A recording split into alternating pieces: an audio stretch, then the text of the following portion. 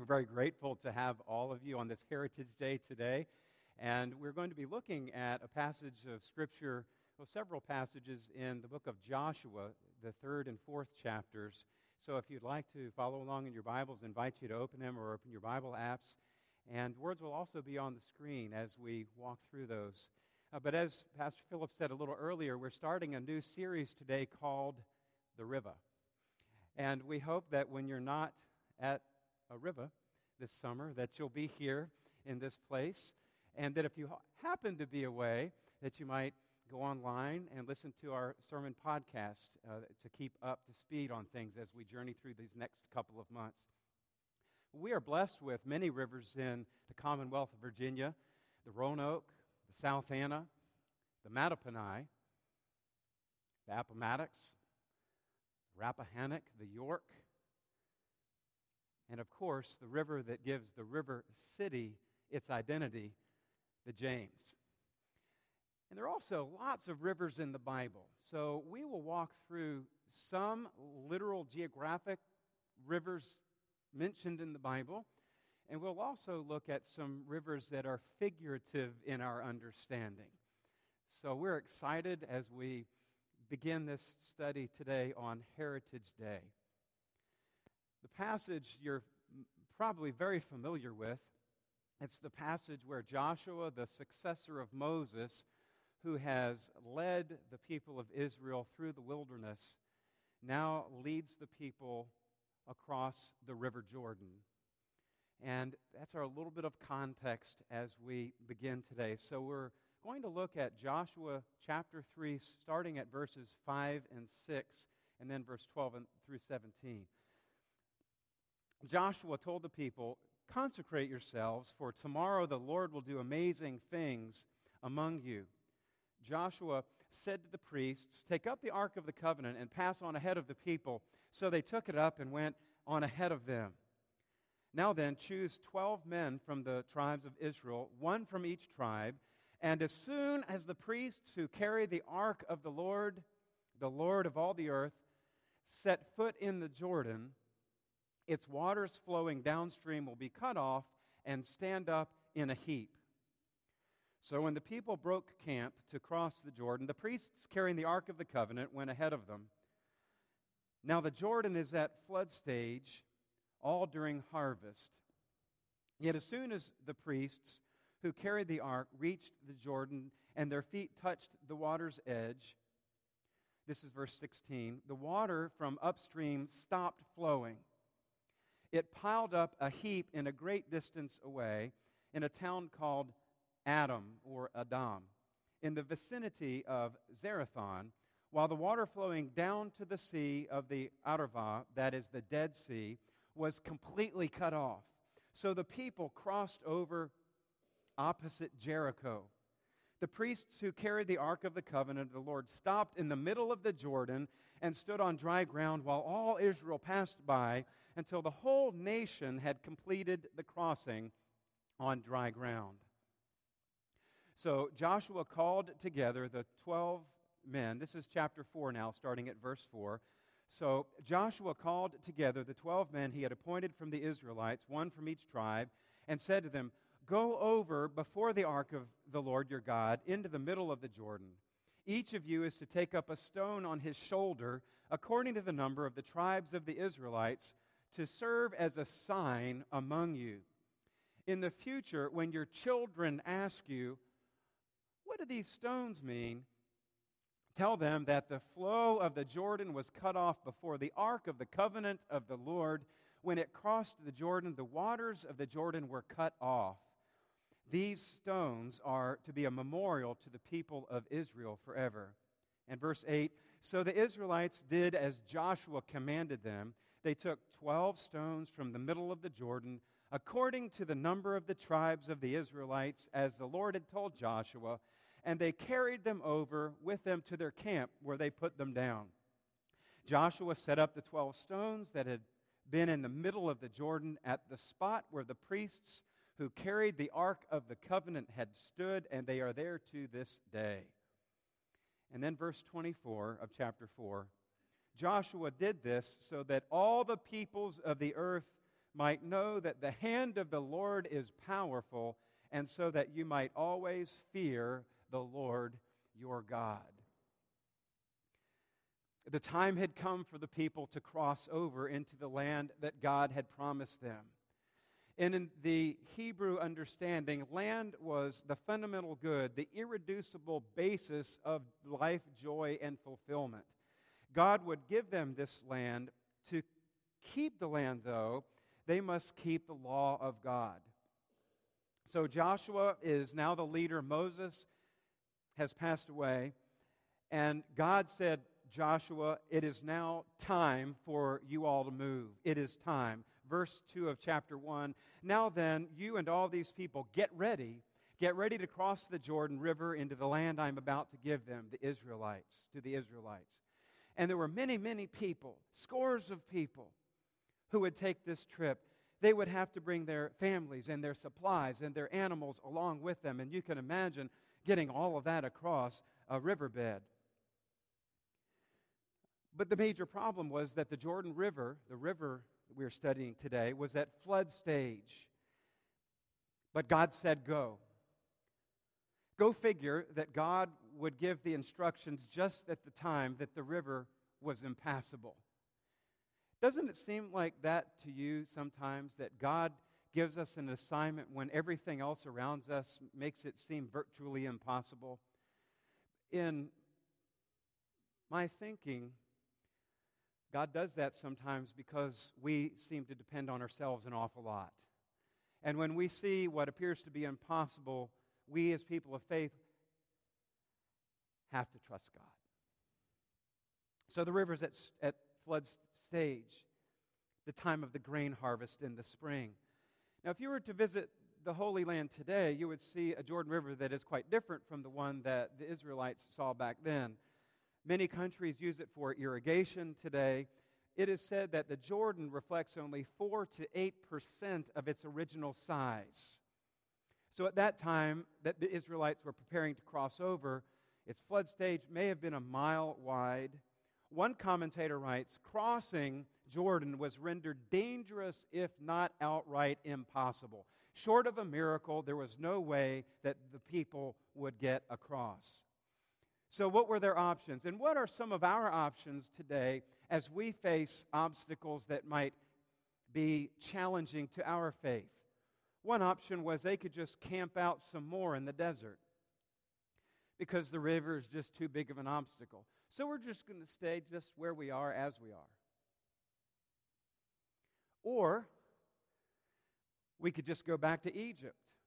We could turn around and just go back to the way it was. Slavery wasn't that bad after all. Better than drowning in the river. Or just give up. Many relatives had already died in the desert.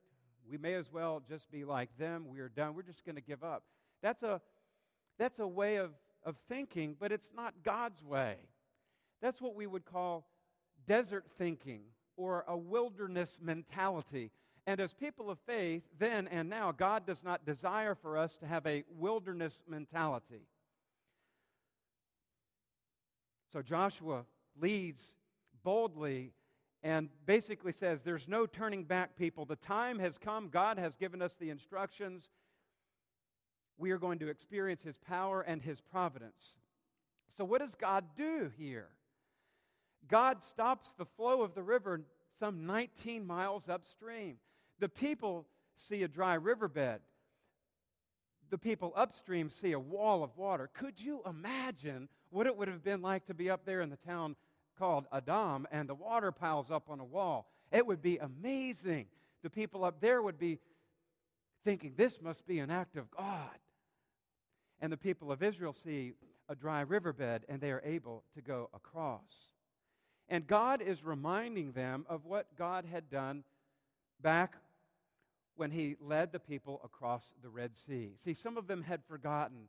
And as people of God, we must not forget what God has already done. Pioneers of faith left Bonaire. Pioneers of faith started a new church in a house. Pioneers of faith then went to Bonaire Elementary School and started a new church there. visionaries saw this land and cooperated with denominational leaders and were able to purchase this beautiful, I believe we have 15 acres of land. And now you have this wonderful campus that we call Church Home. We must not forget what God has done, because God is consistent in His character and nature and will do what God has done before. And that's what God is reminding the people of Israel of now. As you face the obstacle of crossing Jordan, remember what I did at the Red Sea. It's a wonderful message for us. And they crossed on dry ground. And in the Hebrew, the sense of it is repeated 3 times. The ground, the dry, actually 4 times. The ground, the dry, the ground, the dry, the ground, the dry, the ground, the dry. There's an emphasis of there's no water here. God did a mighty work. And I believe that this next generation of people needed a reminder of God's power and God's providence. Crossing Jordan would transform them from a wandering people in the wilderness to a nation, a people who were landed.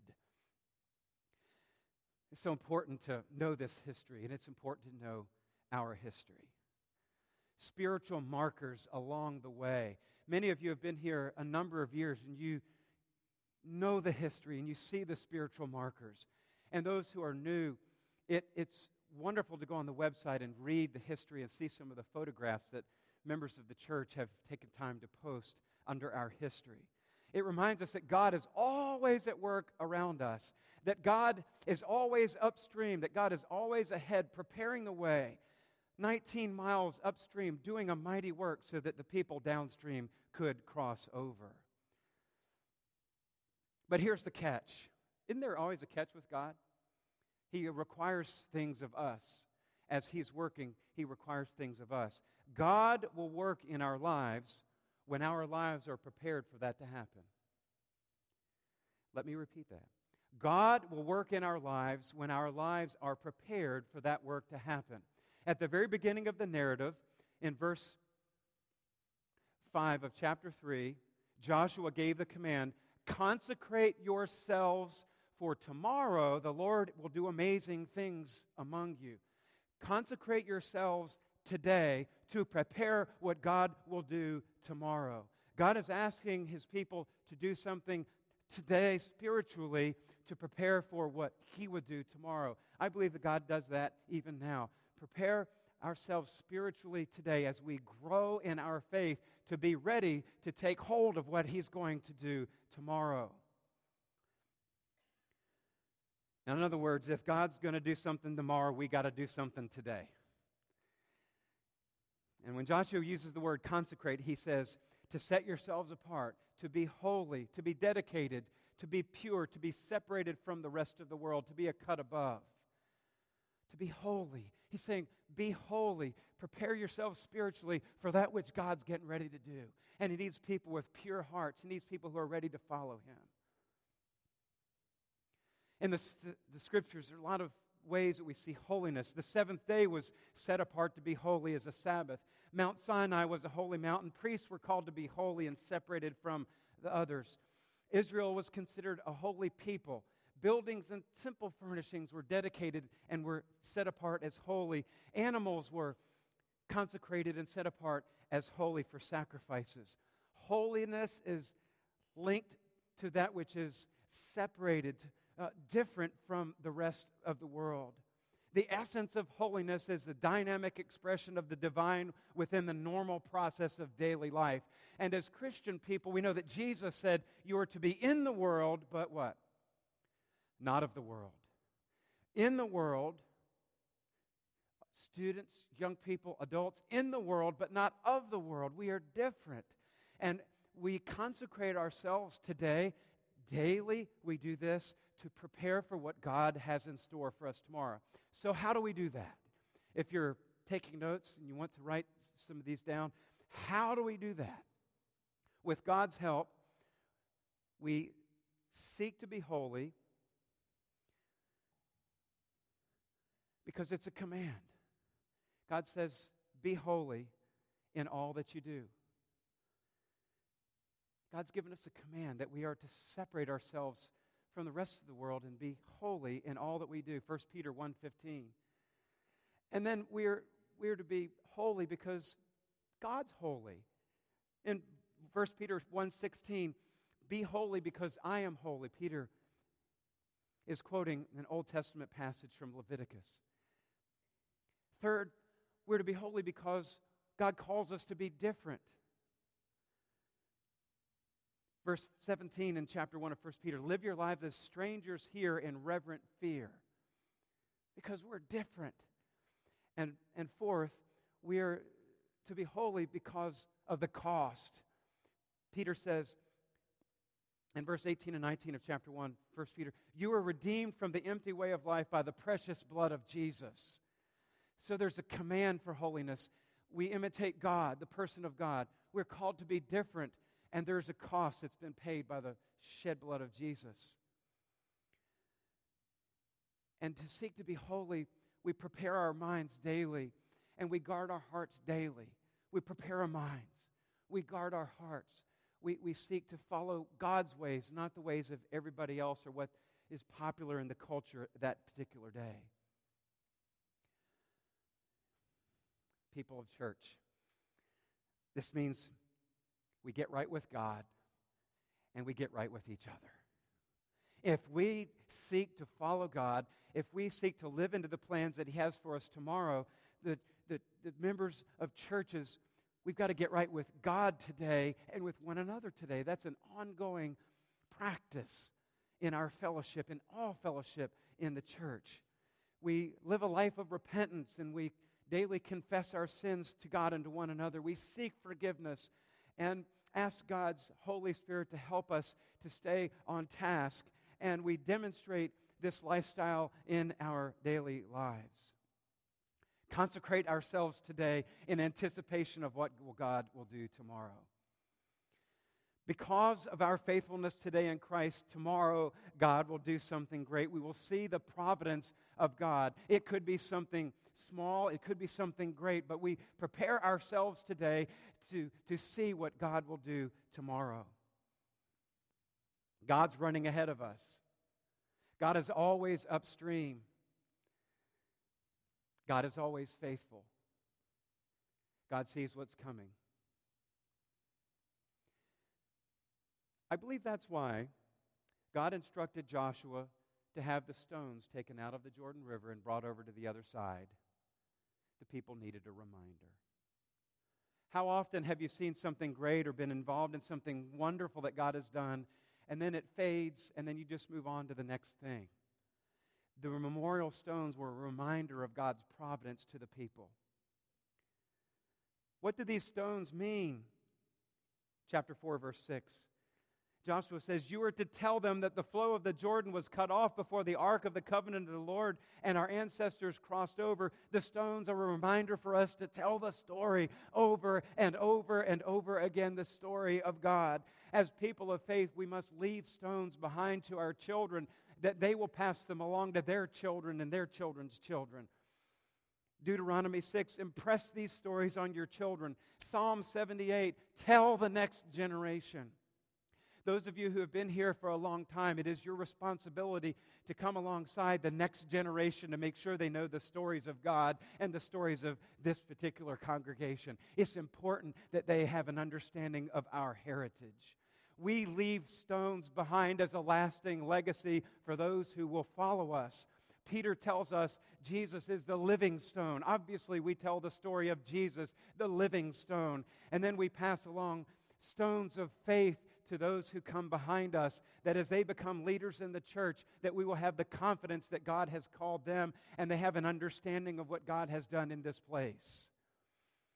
Peter says in chapter 2, verse 4 and 5, as you come to Him, the living stone, rejected by men, but chosen by God and precious to Him, you also become living stones. As living stones, we leave a legacy for future generations. And when you broke ground in 2013 on the expansion for the It's Time campaign, you did just that.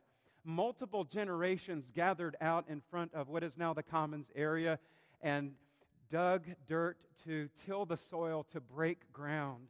This is holy ground. And then you gathered as Dr. Browning continued to lead in worship, and many of you had prayer stones, which were part of the ministry of the deacons that you had prayed over and written scriptures on and sayings that were important to you. Some of you wrote your names on them. And then you brought the stones as a people of God and placed them in 3 receptacles. And after all of them were gathered, then the construction crew used those stones as part of the foundation of the new addition to the church. And they were laid carefully down into the concrete and are now permanently embedded under the Commons area where we will gather after we worship on our way to the Family Life Center to have our meal today. It's wonderful. These pictures are all on our website. You can go back and look at them. It's wonderful to see. Thank you for giving this legacy that we can tell our children and they can tell their children to pass along the heritage of Huguenot Road Baptist Church. Living stones become lasting stones as a reminder of the greatness of God. Joshua 4:24, as we are reminded, He did this that all peoples might know that the hand of the Lord is powerful and that you might always fear the Lord your God. How great is our God. Great is His faithfulness. How great is our God. How great is our God. Our God is an awesome God. Our God is an awesome God, and forever He reigns. Our God is unchanging, the same yesterday, today, and tomorrow. People of Huguenot Road Baptist Church, may we consecrate ourselves today for what God will do tomorrow.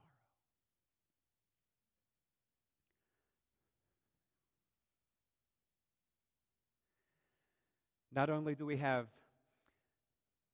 lasting stones given to us in Scripture as a memorial for what God has done, but we also have the elements of bread and cup that remind us of the one who is the living stone, the one who willingly gave His life that we might have life and have it in abundance. Jesus, He gathered with His disciples the night that He was betrayed, and He took bread and He blessed it and gave thanks and broke it and said, "This is my body given for you. Take, eat. This do in remembrance of me."